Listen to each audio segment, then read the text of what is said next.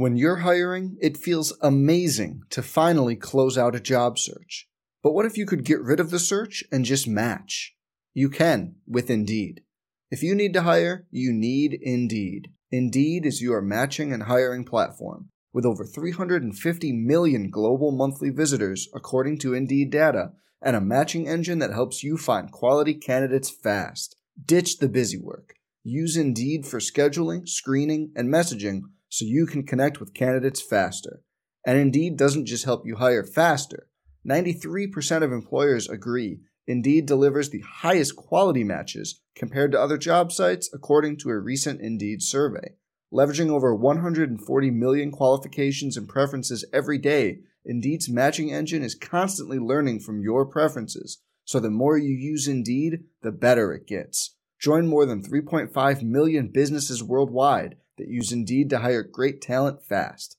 And listeners of this show will get a $75 sponsored job credit to get your jobs more visibility at Indeed.com/Blue Wire. Just go to Indeed.com/Blue Wire right now and support our show by saying you heard about Indeed on this podcast. Indeed.com/Blue Wire. Terms and conditions apply. Need to hire? You need Indeed. Hey, it's Kaylee Cuoco for Priceline. Ready to go to your happy place for a happy price? Well, why didn't you say so? Just download the Priceline app right now and save up to 60% on hotels. So whether it's Cousin Kevin's Kazoo Concert in Kansas City, go Kevin, or Becky's Bachelorette Bash in Bermuda, you never have to miss a trip ever again. So download the Priceline app today. Your savings are waiting. Go to your happy place for a happy price. Go to your happy price, Priceline. Some people just know bundling with Allstate means big savings. Just like they know the right ingredient means big flavor. They know honey on pizza is where it's at. And olive oil on ice cream is the cherry on top. And they know when you bundle home and auto with Allstate, you can save up to 25%. Bundled savings vary by state and are not available in every state. Saving up to 25% is the countrywide average of the maximum available savings off the home policy. Allstate Vehicle and Property Insurance Company and Affiliates, Northbrook, Illinois.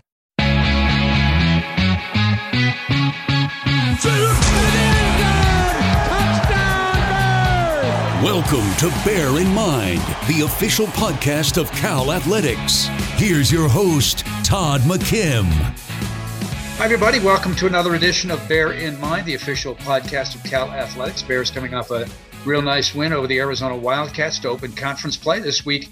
Game 2 of conference play against the Washington State Cougars. A little bit later on, we will hear from Matt Chasnow, who's the play-by-play announcer for the Cougars, and also a young man who had a great game against Arizona, Ben Coleman, who was named the Pac-12 Offensive Lineman of the Week. Why don't we start right there with Ben?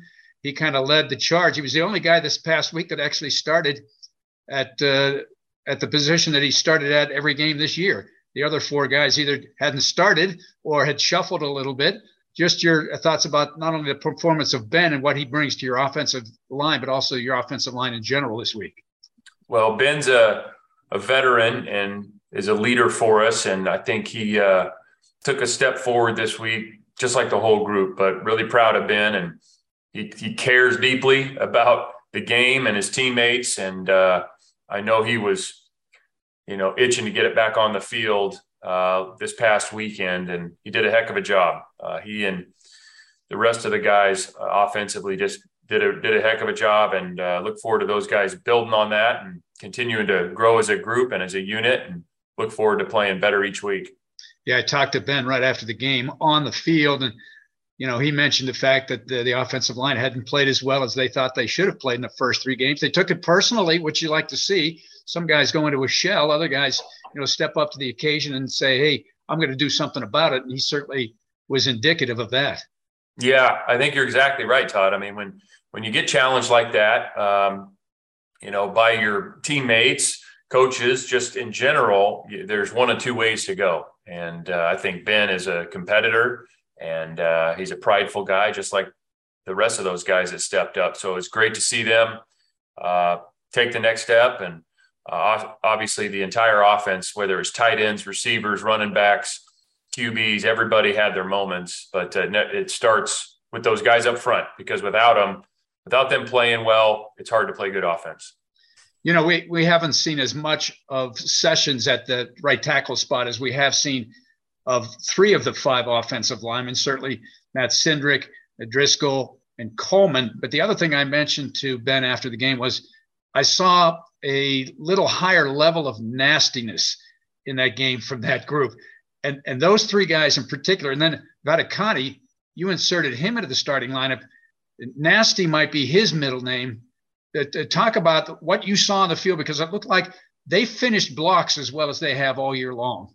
I would agree with that. I think that's something that we all and they challenge themselves to do is, playing that position. It's a physical position. It's every down and kind of a war of attrition. Somebody's got to give at some point, and we don't ever want it to be us. And so I thought they took that to heart, played with an edge. We challenged them to play with an edge, and they did.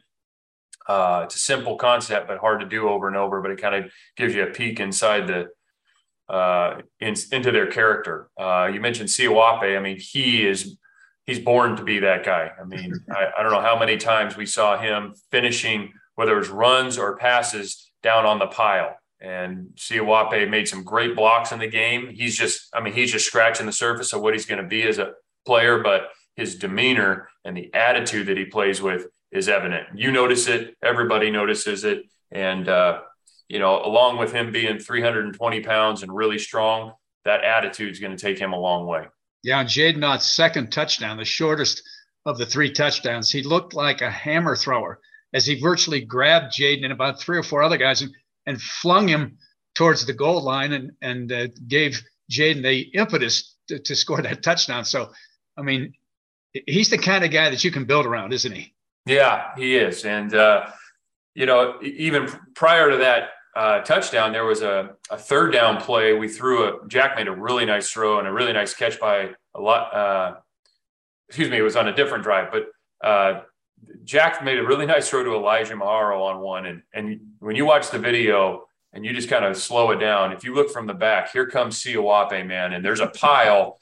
And, I just told everybody, I'm hoping to God that he doesn't hit our guy, because he is rolling and he is going to hit something and somebody. And we're just hopeful that we're glad that it wasn't Elijah Maharo. So we're going to keep working with him on who to hit. But the mentality, and you mentioned it on Jaden's run, the ability to get in there and mix it up and make sure that Jaden didn't go down, that was big. Yeah, and he got hurt on that play too. I think it was a left shoulder. And I was watching him on the sidelines as the trainers attended to him, and it was obvious he was in a lot of pain, and yet he came back in the ball game a little bit later on. So he's got all those intangibles. Yeah, the week before he had a cramping issue, and so he had an issue the week before as well, and so we're working with him on that. But he was not about to come out. I mean, he's one of those guys that you don't want to be the person to tell him he's out of the game. If he ever has to be pulled, it's not going to be me telling him. I'm going to have to word that to somebody else.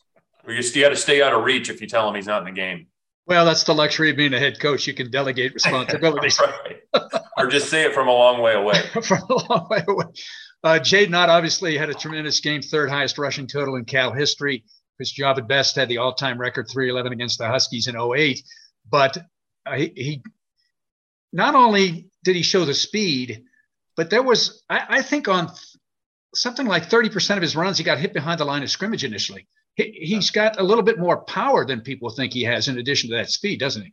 He does. And the balance and vision, he's a good runner. I mean, that's stating the obvious, but the big touchdown runs, everybody sees those, and how it's easy to, when it goes 70 plus yards, it's easy to see, whoa, that guy's got something. He's got speed. We know that. Made a nice cut. But I mean, I remember one on the 3rd and 3 where we run a zone play and we don't get the guy cut off at the end, and he has to jump cut it and then redirect a second time and then get forward. He got, I think, 4 yards, got us a 1st down. It's probably one of the better runs. It was only 4 yards, so not the 73-yarder, but, just as impressive to be able to get those 4 yards under the circumstances. Arizona came into the ballgame was showing that they had the ability to score points. We'd seen that against, San Diego State. We saw it against North Dakota State. They had the ability to move the football, but we're a little surprised at how successful they were, especially in that first half, because the second half, you clamped down on it pretty good. They only got 7 points. Yeah, I mean, I would say we knew that they were good coming in. They have good coaches, good scheme. The receivers are talented. Mm-hmm. They are. And the QB is a gifted athlete, and he can run and throw and get out of trouble. I think we talked about that last week. So, the ones where they throw the corner out in the end zone, they jumped up and made the play over us. They threw the fade on the sideline. They threw the one kind of up and over the flat defender on the sideline to the guy tiptoed it. Those are earned plays, but there is a lot of plays in there, whether it's a run game or a pass game where we just did not perform well. And, we got to be better as a defense. The first half defense was probably as bad as we've played, in a long time, and not to the standard of, what we would expect and what the guys expect from themselves. And it was a combination of eye control, technique, tackling. We didn't rush real well at times. So, it was great coming out in the third quarter and getting some, the 2 3 and outs and then the sack fumble. I mean, that really changed the dynamics and the complexion of the game. That third quarter did. So kudos to the guys for stepping up big. And then late in the game, getting the 2 interceptions, Daniel and Isaiah both made good plays on the ball. But, other than that, we need to play a lot better. And the guys understand that. They felt it. But it was a combination. Technique wasn't real good. Our finishing wasn't real good. And they have good players, and they made some plays on us. Speaking of a team that's got some good players and has played well this year, that'd be Washington State. They got a quarterback. Their wide receivers are talented. They run it a little bit more than we've seen maybe in these air raid offenses. They actually started a tight end, like for the first time in eternity, last week against Oregon. So that position does exist in the current Washington State offense. But talk about their quarterback, Cam Ward, because he came in highly talented kid, highly valued kid on the portal from Incarnate Word, was one of the best players at that level the last couple of years.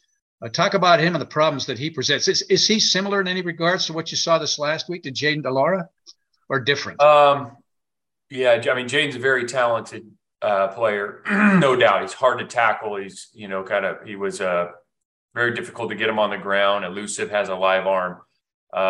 Ward is just a very, very, very unique talent.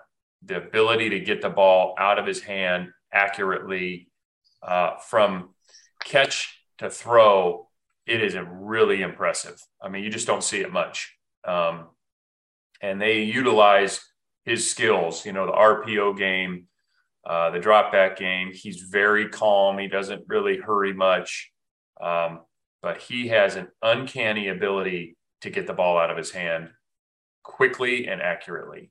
Just very rare. So you see why he was so successful last year. And then you see why there was such a, the recruiting market was like it was. There's a reason for that. And he is every bit as good as advertised, probably better. Wow. That's interesting. Defensively, until the Oregon game, and quite frankly, the Oregon game was an interesting one to watch because Oregon moved the ball but couldn't punch it in. I think they kicked 5 field goals early in the game, and then they got it going late in the ball game in the last 3 minutes. But the Cougars were pretty much in control much of the game. But defensively, in the first 3 games they played, including a huge win at Wisconsin, no team had scored more than 17 points against them. So what is this Washington State defense doing this year that has you concerned? Their personnel, they're real good up front. Their edge players are very talented, 10 and 80. The linebacking group is active and quick and explosive. They play very aggressively, 1 and 51. Their nickel is a pretty unique guy. They'll leave him in against bigger groups and have him play like a kind of an outside linebacker type role. And then in man-to-man, he just covers the slot receivers. So that's pretty unique. You don't see that a lot where there's a guy who's big enough and stout enough to line up and play the run against big tight ends and pulling guards and whatever he might face. And then also just put him in the slot and he plays man coverage with not much help. So the nickel is very talented. Safeties are active. I mean, they're good. They're a 4-down unit. They got some, cover 3, cover 1. They got some 7-up. They'll pressure you. They will get after you, and you got to be able to protect and sting them if they're going to do that. And so Not many people have been able to. When they got after people, those corners and nickel are covering really well, and they're getting after people in the pass game. Well, it'll be a challenge, always is, and always an interesting trip up to the Palouse. We'll talk to you a little bit later on in the week prior to the ball game, get some more intel on Washington State. Have a good week of practice. Thanks, Todd. Go Bears. Joining us now is the Pac-12 Offensive Lineman of the Week for the California Golden Bears, Ben Coleman, tackle, 6'4", 330. Congratulations on the award. That's nice to get. To be singled out is one thing. I'm sure you're proud of that, but you got to be proud of the offensive line's performance against Arizona. What did you think of the performance after you've watched the film for a day or two? I think it's always something to clean up. I think that's what we're always focused on, is improving from week to week. We were definitely proud of the outcome and how the O-line played. There's people playing different positions, which was big time. And I think everybody just showed up. We weren't proud of the first 3 weeks, so we wanted to make sure that we made a statement. And, we were pretty glad we were able to do that. Yeah, we were talking to Justin Wilcox earlier on the podcast, and we talked about the fact when things aren't going well and you can go one of two ways. You can either kind of become a cocoon and crawl up inside yourself, or you can do something about it. And that's what you guys did last week against Arizona, right? Exactly, 100%. We want to make sure that, whatever happened in the past happened in the past. It is what it is now. We're just focused on, going forward. Talk about the changes in the O-line because you were the only guy in this game to actually start at the same position. Sessions obviously had played tackle, but he hadn't started a game, I don't believe. So tell us about those changes and why and how they worked. Well, the coaching staff made the changes based off, where they see fit. I don't really have any, too much information on why they made the changes, but I think the great part that we've always taken pride in is there's a lot of guys on our offensive line that can play multiple positions. I know I've done it. Like I said, Sindo and Brian have done it multiple times in practices. They switched out centers in between reps and in between racks of, during camp or whatever it may be, just because, guys can play it, get reps there. I've taken a rep at guard, or whether that be pass rush or whatever it may be. So I think that we really pride ourselves on being as versatile as possible, because in situations like this, it comes up big time. Tell us how the young pup did, Vedekani. I mean, he came in and he moves the pile. Definitely. He's a big guy, big, strong guy. We love having him, great energy. Like I said, he came in there and did what he was supposed to. We want to make sure that, that you're a freshman, you have so many more games. Just go out there and let it loose. Don't worry about making mistakes. And he did that. He did great. We had great pulls. He had a great pull, great push on the pile with Jaden on that on one of those touchdowns right there in the red zone, red area. So we're really proud of him. He stepped up big time. And it was nothing that, that he did that we thought that he couldn't do. But we're just glad that everybody else was able to find out and see. Yeah, you alluded to Jaden's second touchdown when there was a big old, almost looked like a rugby scrum. And Vedekani looked like a hammer throw. He grabbed a couple of guys and almost flung Jaden towards the end zone. Right. They say he's one of, if not the strongest guys in the weight room. I mean, how strong is this young man? Definitely super strong, super powerful. I said in a previous interview, we were doing just some player run practice stuff in the summer, and he came off and he hit somebody so hard. He's like, Vati, we're not there yet. We're just working on footwork, the basic things for all the young guys to figure it out. But, we love that. We love the intensity and that he's able to come in here and make a big impact. And like I said, he's strong as I don't know what. And we talk about some people just come from the factory like that. He's one of those people. Come from the factory. I like it. Justin also said that, when he goes downfield to block, that not always is he hitting like the other team's guys, that sometimes if there's a pile, some of your guys can take a little bit of his beating, right? So we got to get him to make sure he's hitting the other team's jerseys.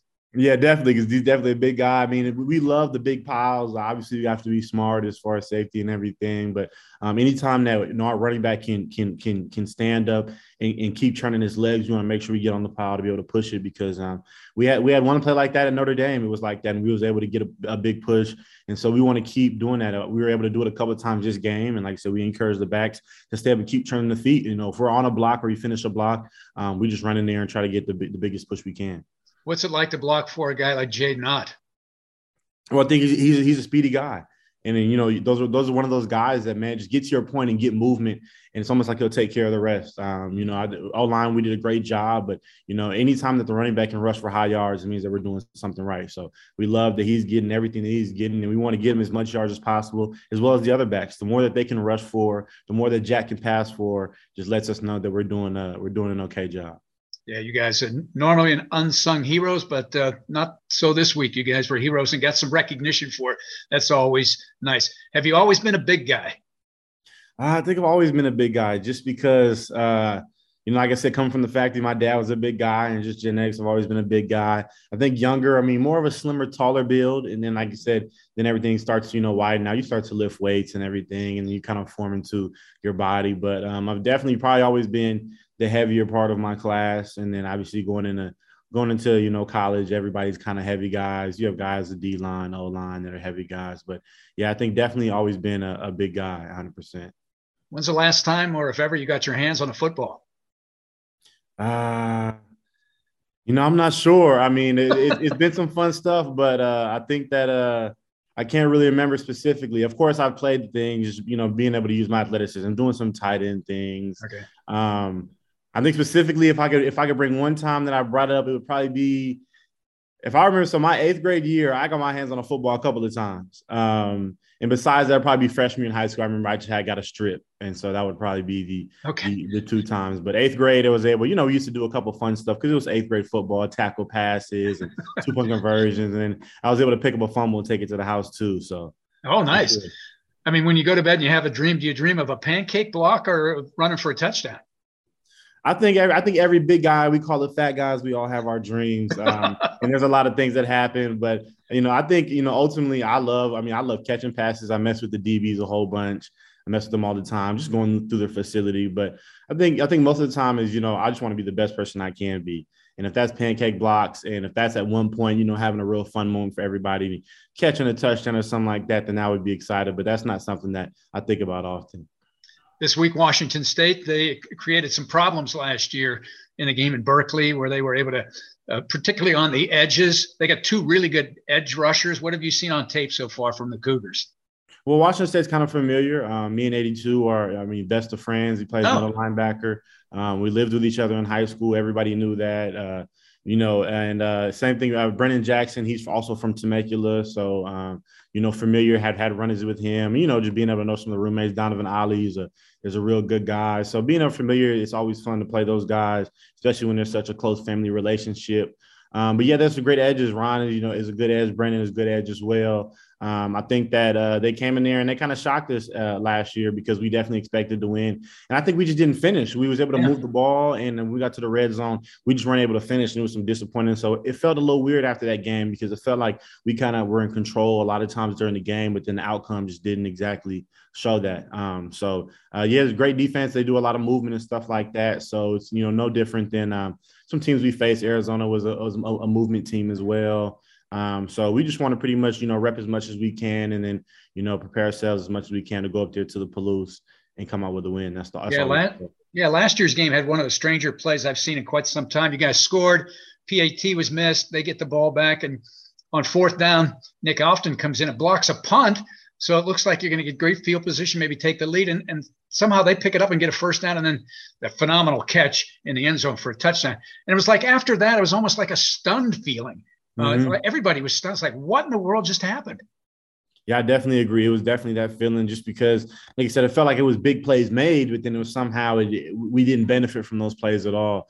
So we want to make sure that we get back to our explosive plays. And our biggest thing that we've been harping on this year is just finish. Yeah. Finish. A lot of times last year, we did not finish games. And there was a lot of times where the offense was left on the field on the last play of the game. Like you said, kind of in that stunned moment, Washington, Oregon, TCU, and it was some big-time games that we let slip away. So I think our biggest goal this year is to make sure we finish. And we started off good last week, and so we want to make sure we go to Washington State that no matter what, we want to make sure we finish. No matter how the game goes and how it ends up, we want to make sure that we finish everything.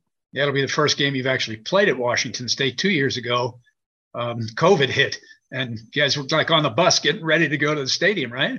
Yeah, that was a shock feeling as well. That was a crazy experience. Like I said, number 82's best of friends, and they kind of gave us phone calls, and your equipment guys are cleaning stuff up, and I'm like, okay, I don't have any information right now. Just give me a second. We're all trying to figure out. But it ended up being one of the crazier memories. It's crazy how football goes, and to see everybody, go out there and have snowball fights. I'm sure we all would have loved to play 100%. But I think it was just one of those memories. It was kind of a crazy thing. We'll remember it during COVID. Everything was so unexpected. But just going out there and having snowball fights and everything, getting back on the flights. I think it was during COVID, it was hard times. I think that was one of the glimpses of joy that we had, during that COVID year, was to and I think that was the last game, of course. It was. Yeah, because we didn't play Arizona after that either. Yeah. Yeah, we didn't play Arizona, and we had a feeling that we weren't going to be able to play them. Once again, my head coach's son, that was his last year playing. So my high school head coach's son, he plays cornerback, Lorenzo Burns. So I was excited about that opportunity because it was 2 games back to back where I was playing people real close to me. But I think during COVID, it was hard on a lot of people. So I think that was just crazy how we had that glimpse of joy, even for a couple hours, just to be able to enjoy. And a lot of people went to the Buffalo Wild Wings across the street, and there were some Washington State players there, and everybody kind of understood. And so everybody kind of chopped it up. And I think it was great vibes, although we would have loved to play. Yeah, no question about it. And I'm reading in your bio, and it says among the schools that offered you a scholarship coming out of high school were the service academies. It says Army, Navy, and the Air Force. Now, Army, Navy, I can see, but would you have been a fighter pilot in the Air Force? Would you have been able to get in like an F-18 or something? Well, I ran through shot put a year, and the shot put coach he was a pilot in the Navy. Oh, really? Went to Navy, him and his wife as well. And I think all this stuff is flying is really cool. I think it's really unique. I don't think I ever would have been, but I think it's pretty unique, the stuff that they do. And I definitely have admiration for guys that do stuff like that, because it seems so crazy to us, but I always try to put myself in the shoes that for them, some people, that's just what they do. And football seems so crazy to a lot of people, and they can understand it. But I think to those pilots, like, man, this is what I do, and I do it great. And there's hard times and bad times, but this is kind of my thing. And so I always remember that, a little note to myself is that, as it seems crazy to me, this is somebody else's daily life, and this is what they do, and it comes to them natural, and they're able to work at it, through a lot of hard work and preparation. But it's just something that, comes natural to a lot of people. Yeah, it could have been a Top Gun. Imagine I think a lot of us dream about being a Top Gun when we grow up, and then it's like the reality sets is, that's just ain't gonna happen. Exactly, it's a stretch. Hey, Ben, I appreciate your time. Thanks for being with us. Congratulations on the victory over Arizona and the award being the Pac-12 Offensive Player of the Week. And it'd be nice to see you double up on that award this week at Washington State. Go get them. Yes, sir. I appreciate it. Thank you. All right, Ben Coleman. Terrific job last week. Joining us now is a longtime friend, great broadcaster for the Washington State Cougars, Matt Chasnow. We go back before you were actually doing games for the Cougars, when you were involved with it was IMG at the time, then it was IMG Learfield. Now it's just Learfield, but you were kind of involved in those broadcasts. So we've known each other for quite some time. It's great to hear your voice. Oh, Todd, it's great to talk to you on the record and off as well. But it's a pleasure. I'm really glad you reached out, and I'm happy to do it. And I don't know the year and the date specifically, but shoot, I bet we've been working together for about 15, certainly over 10 years, give or take 10, 15 years. Yeah. Yeah. I think I've been at Cal for 16, 17 years. So it was right about that time. So it was always great to talk to you back when you were kind of behind the scenes. Now you're front and center with the Cougars, having a great run up there. Not only football, but basketball is done really well. So you've got to be enjoying your time with the Cougs, I would think. Well, when we first started talking, I was the youngest of pups. I was brand new to the whole deal, and I was learning from you and learning from everybody I could be a sponge with. And this Cougar experience has been just awesome. And the whole Cougar thing is the best of both worlds, in that it's a big state school, but it's also this intimate place where everybody feels like they know each other. And so if you go to a teensy little private college in the Northeast, right, if you go to a small liberal arts school and you have 4,000 students there, 2,000 in a real small one, you really do know everybody, right? But if you go to a big state school, you're just a number and you don't know, but it's fun because you got football and there's big parties. And so Washington State sort of specializes in threading the needle between both, and Pullman's small. But you're spot on with regard to the quality on the playing surfaces. I mean, the football team's been at times great. Yep. We can get into that. And then the basketball team, historically Cougar basketball is regarded as a very hard job. And Kyle Smith knows that, right? Pat Chun knows that, our AD. But also a job that basically once a decade, for the most part, once a decade gets really good. And generally, if you're a coach at Washington State, they've had some of the best, right? Raveling, Kelvin Sampson, Tony Bennett, Dick Bennett, Tony Bennett, and Kyle's trying to be that next guy. And so far, so good. It's been really fun. Yeah, he's done a tremendous job. Of course, we know him down here, USF. Coach a couple of years, had some great years there at USF. And when he was at Columbia, had great success there as well. St. Mary's, an assistant with that program. So we know Kyle. He's a really fun guy to be around, an awesome guy. But you've got a new first-year coach, technically. Now, last year, Nick Rolovich, that didn't work out for reasons we don't need to go into right now. But Jake Dickert came in, did a tremendous job. Finished the year with the biggest win ever over the Huskies in the Apple Cup. I mean, that energized, I'm sure, the fan base to new heights. Got off to a terrific start this year, 3-0 with a big win at Wisconsin. That was a milestone win for the Cougars, no question about that, on the road. And then last week, seemingly had Oregon dead to rights, and they were kind of like Lazarus. They kind of rose from the dead, right, and scored 29 fourth-quarter points. And as you're sitting there broadcasting that game, what's going through your mind?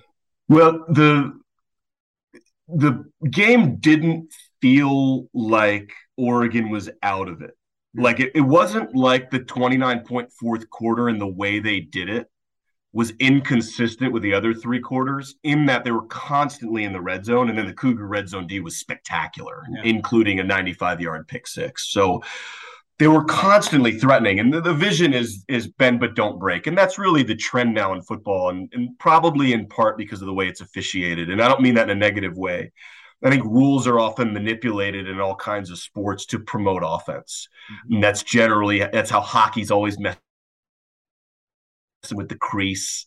And you've got, baseball, frankly, we think they mess with the balls and tighten the balls up and you get more home runs or whatever they're doing. They're always promoting offense. And in football right now, it's really, really hard to defend the pass, right? The way pass interference, the way holding cut blocks in space, right? It's just easier to get out and to run. And so Oregon and took advantage in their game plan of bend but don't break. There is a point at which, though, you're bending too much. And, it's one thing to bend. It's one thing to just waffle in the wind, and you're really bending, and it was too much of that. And so they got in the fourth quarter, and 3, 4, 5 things needed to happen for the Ducks to win the game, and they all did. And I think that's the gut punch of that game, is they did the job. However you want to look at it, they're up 12 with basically 6 minutes left, they being the Cougs, and they lost the game, right? And so Bo Nix was really good. And the Oregon Ducks, I'd love to hear the real story of what happened against Georgia. I think Georgia is on another planet. I think they're great, and they could play for a natty repeat and probably will. But they also played like a mildly close game with Kent State this past weekend. And I don't care who Georgia's backups are. They're all 5-star kids. And I don't think the transitive property of sports is great, but I don't think the Golden Flashes are better than the Ducks. And I'd love to go back and hear what was going on with a new coaching staff and a bunch of transfers and essentially a road environment that's fake neutral, and find out what really went wrong against Georgia. Because 49-3, the Ducks are better than that. And they're a pretty good football team. So it was a great game. I mean, Todd, you're going to see this on Saturday. You and those Cal Bear fans who travel, or those who watch and listen, they're going to consume perfect Cougar football Saturday. It's going to be a big crowd. It's going to be a beautiful day. It's an afternoon kick, so a lot of folks will drive in and then drive home. So you get some ticket sales that way and some attendance increases and stuff. And so, they did everything right except win the game. And they were up till, I think 6:46 or whatever. They were up by 12, and they had it won. Yeah, they did. You mentioned officials. We had an incident a couple of weeks ago at Notre Dame. A manufactured call. You had a bizarre one as well, where the officials lost track of the downs after an intentional grounding. The Cougars actually lost either second down or third down, however you want to look at it. But again, you're in Oregon territory. You got a chance to score. You get knocked out of field goal range. You think you have 2 downs to get it back, but suddenly it's third down instead of second down. Run a draw play, and then they come back and they say, "Well, we'll give you third down over." I mean, why don't you just go back and say, "We'll give you second and third down over," and go back to the point of the problem? Did you guys know? Were you aware of what had happened at the time? You know what we were aware of? If you go back and you were to rewatch it, they actually not only messed the downs up, they messed the spot up. So what actually confused me is when it was an incorrect 3rd and 17, it should have been 2nd and 17 to your point. They actually spotted the ball as though it was 3rd and 19. Oh. And they did it intentionally too. And I think what happened was, they did it intentionally, but they did it wrong, right? It was the incorrect thing, but they did it with intent. And I think they got confused. I think obviously they did, because they made the wrong down. they lost. The Cougs lost the down on offense.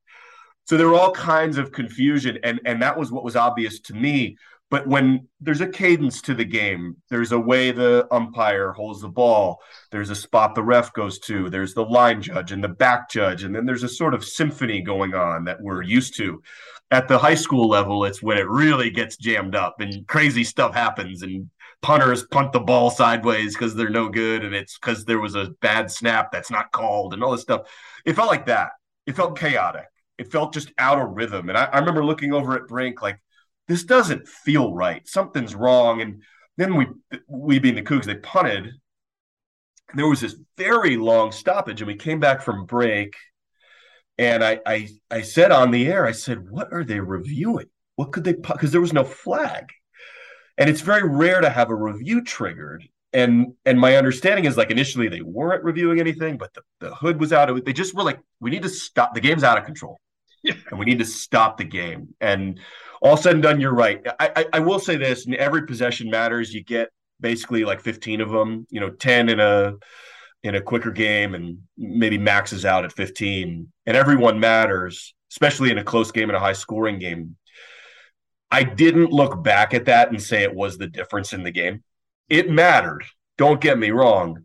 But even including that, the Cougs were up 12 with 6 minutes to play, right? So, you look back at the Cal Notre Dame game, and that really mattered, right? Like, that mattered, and that stinks. And it's a 1-touchdown game, and I thought you were going to catch the Hail Mary personally. You had it. You're not going to get a Hail Mary at Notre Dame. Okay. That's right.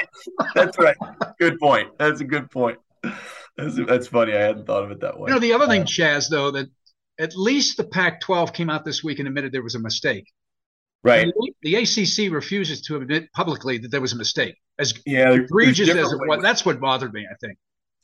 Yeah, there's different ways to slice this bread. Like, there's the reprimands and suspensions, and in part I kind of hate it for these guys because they're probably losing a game check, and not that it's about the money, and you want to have integrity and you want to have consistency. Really, really big picture, I think what we're finding is this, for various reasons, for these officials is really hard.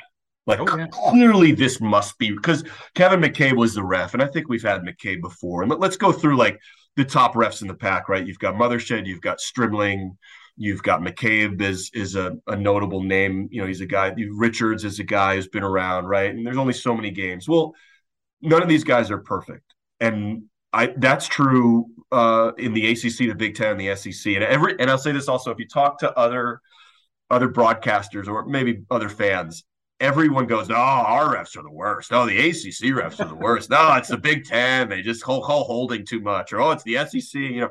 Every league kind of thinks the refs are the worst, and I think it's an easy, like, talk show host drum to bang. And now I'm not saying it's invalid sometimes. Like, sometimes it's real, and like the real disaster scenario that no one talks about is like Donaghy in the NBA, right? Like, oh gosh, it's corrupt and he needs to go to jail, and this is so far from that, and so I'll say this. I would love to take a look in an off season, and maybe they'll do this when they expand the playoff. I'm making this up, but I wonder if there are too many rules. And I wonder if every year they keep adding rules on. And it's kind of like, not to get political on this, but it's like how government never sets the sun on its programs. And so you just have this expansion, this constant expansion of the rule book. And I'll be darned if at some point the refs are like, I don't know what a catch is either. I don't know what, you tell me what a target is, Yeah. We add a rule to fix another rule. And I wonder if, the XFL, when they first came back, one of their big things is we're going to be able to hit again. Like we're going to have contact again in football. Now, I actually like targeting. I'm kind of in the minority, and I'd be happy. We can talk about, we can go on. I'll go on and on with you forever, Todd. We could do this, but I like a cleaner game. I like a safer game. It's still violent and it's still physical, but the head and the neck and they're being college kids and most aren't pros. I like being extreme to be safer in those ways, and it doesn't bother me. But and I think dirty play is ugly, right? And this kind of skips headhunting, and I like that. But I do think the refs have this kind of strange burden that didn't used to exist. We didn't used to have replay. We didn't used to have a lot of the rules we have now, and I think it's made it sort of impossible, because otherwise we'd have more perfect games. Yeah. And we just have so few of them. Yeah. In some respects, the replay is good. In some respects, it's maybe a little bit of a crutch, but I'm of the belief that they ought to just get the call right no matter what it is. Get it right. Now, the other thing I have with replay, Chaz, is you got 2 minutes to make a decision. If you can't make it in 2 minutes, then it's indecisive in my mind. Now, what the problem is if you got a big ABC game or a big Fox game and they got 12, 14 cameras, as opposed to a Pac-12 conference game by the network, you might only have 7. So now you don't have all the angles, and I get it. And the other thing that Mike Pawlowski, our analyst, always talks about is we got people at home watching on 70-inch flat screen TVs, and the poor replay official or the official down in the field is looking at like a 7-inch monitor, and he's trying to figure out the little angles, and did the toe touch the line or did it not? Get this guy a bigger screen, right? It's a great point. I hadn't thought about that. Pawlowski's got a great point. He's spot on. He's not wrong. I think, like, I like the scrutiny from the fan because it's fun. Yeah. I think it's hard when they see better than the ref, and you're right. And but I also think there's this other thing going on, and we can talk more Cal Cougs, like whatever, I'm at your mercy here. We can do whatever, but I do, as I take a tangent, I do think that fans don't know the rules. Oh yeah. And they really don't know what I know, because you're on the sideline. There's a thing going on all game, especially in basketball, but happens in football. A lot with wide receiver holding. At least that's what it was with Mike Leach, right? That was a big thing. Let's define and confirm first quarter what a hold is. Yeah. Okay, that happens in the game, and there's a running dialogue with the side judge and with the officials, not just the referee, but the officials of, hey, if that's not a hold, we lose because the cadence of our system is off, and you're going to give Cal the football game. The Cougs will never run the air raid. And they go, well, we're going to deem you correct, but I'm not going to throw a flag on it right now. I'm going to tell the corner they need to stop that. And I'm going to tell the opposing coach, hey, we're looking at holding. We think it's an issue. Just make sure his hands are in the sternum area and not the shoulder pads. So this thing's going on all game long. Well, then a flag finally comes out in the fourth quarter at a key play. And it's because there's a precedent that's been set on an ongoing discussion and a dialogue that we're not privy to. And they don't have time to relay. That fans really don't know. And they're inebriated. And it's the fourth quarter. And they lose their minds because they're unaware of this whole thing that's been going on. I think that's a key element to it that's missing. Speaking of basketball, and this will be my final point on our conversation, Chaz, is basketball, there's some kind of a controversial play, okay? And they will figure it out at the scorer's table. They'll go to the two coaches, and they'll go to the TV network that's televising the game. But do they ever come to you and me in basketball? Seldom, unless you have a really good relationship with one of those officials. Hey, what happened there? But TV gets it, and the benches get it. And the poor radio guys were like, "Oh, we're still not sure what happened there." It's rare. Greg Nixon has occasionally. I see him all the time in Pullman. Padilla sometimes will. I think I don't know if it's like for me, or for on the other side. I have a pretty good relationship with Tony. Yeah. But Tony's pretty loud at the scorer's table when he says what the call is. Yeah. So if I flip my earpiece over and it's not super loud, I can catch it. But you're spot on. There are times where we are left a little in the wind on the broadcast. And if I figure it out in post game, I'll ask Kyle if he's not too hot about it. Yeah, exactly. Hey, Chaz, man, it's we could go for hours on this dang thing. I'd love to. Hopefully we'll get a good 20 minutes to 30 minutes in the press box prior to the game. It's always great to hear your voice and to chat with you. You and Alex, tell Alex I said hi. Hope to see him. Alex comes to mind for a couple of reasons. Alex Brink, former Washington State quarterback, is Chaz's sidekick for the Cougars. But I remember when Alex was playing quarterback at Sheldon High School in Eugene when I was still working in the Eugene area. And then what I remember him from as a Cougar is once or twice when Joe Starkey was doing the 49ers and Cal, we had a couple of night games, and Joe had to leave in the third quarter to catch a red eye, like back to the East Coast, and I had to fill in as play-by-play. One of those games was Alex Brink against the Bears at the Memorial Stadium. So that's another fond memory I have of Alex. That's awesome. Great guy. I never knew that anecdote. Yeah. I did always kind of wonder how to do the Niners and the Bears logistically, but I didn't know that you'd called Brinker's game in Berkeley. I love that. And you guys kind of have a unique connection because you were in Eugene for a while. And Alex is a gifted broadcaster. He's a really bright guy, and he's a wonderful person. And not only was he a fantastic quarterback and in many regards underappreciated while a Coug. Yeah. But I think they realized it after he left. I think they said, oh, wait, we had a good one, especially when the Texans drafted him. They were like, wait a minute, what did we have here? And because the teams didn't bowl, and he had a 6-3 start one year that he really wants back, and it's always gonna gnaw at him. But he was great, and their offenses were great. I read a list of I think it was a kind of informal, top 20 list of top receivers in Pac history, and the Cougs in a contemporary sense, it was like Jason Hill, Brandon Gibson, and Michael Bumpus. They're all Brink's receivers. Exactly. That's a great offense. You got 3 pros. You got Jedediah Collins, who went pro.